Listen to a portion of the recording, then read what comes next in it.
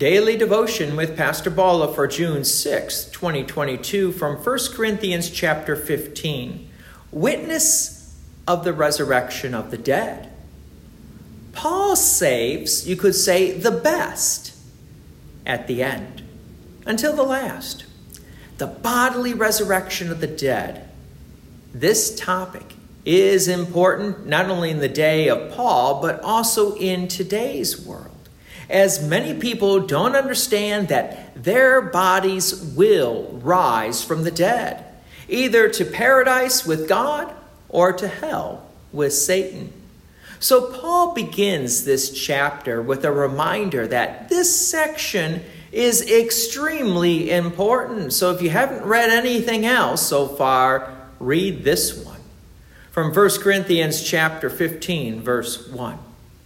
Now I would remind you, brothers, of the gospel I preached to you, which you received, in which you stand, and by which you are being saved, if you hold fast to the word I preached to you, unless you believed in vain. Yeah, that last set of words is a little bit of a rebuke of sorts, because Paul is trying to tell us this is extremely important. Verse 3, for I deliver to you as of first importance what I also received, that Christ died for our sins in accordance with the Scripture, that he was buried, that he was raised on the third day in accordance with the Scriptures, and that he appeared to Cephas, then to the 12. On Good Friday, we celebrate the death of Jesus upon the cross for our sins. Yes, we have Jesus, who is true God and true man, dead upon the cross. But 3 days later, we have Easter, the resurrection of our Lord, which we also celebrate. The resurrection of the dead is of first importance. So Paul even names that there were witnesses to this resurrection. The 12 referring to the apostles who were eyewitnesses of the resurrection. Verse 6.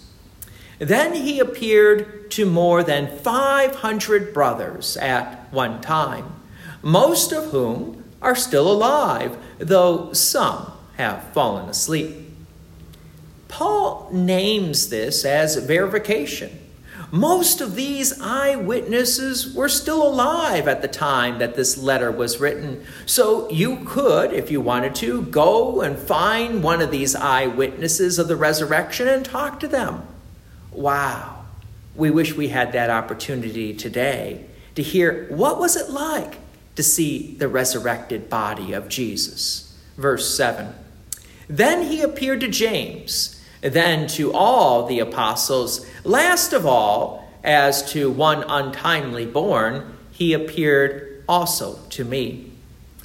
We need to remember that Jesus appeared to Paul on the way to Damascus. So Paul himself is also an eyewitness to the resurrection of the dead. Verse 9. For I am the least of the apostles, unworthy to be called an apostle, because I persecuted the church of God. But by the grace of God, I am what I am. And his grace toward me was not in vain. On the contrary, I worked harder than any of them, though it was not I, but the grace of God that is with me. Whether then it was I or they, so we preached, and so you believed. Paul notes that being an eyewitness is not for bragging rights, but for a point of verification.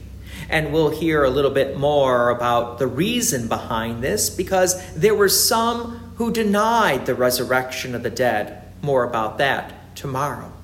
This teaching of the death and resurrection of Jesus for the forgiveness of our sins is indeed the gospel message that Paul preached and the church continues to preach today. By the way, it is the only message that the church should preach, because there is salvation in no one else except by Jesus Christ, our Savior. God's peace and many blessings be with you. And thank you for listening. And please take an opportunity to share this message with others. If you have enjoyed these daily devotions, please consider making a donation to Peace Lutheran Church, 24024 West Main Street, Plainfield, Illinois, 60544.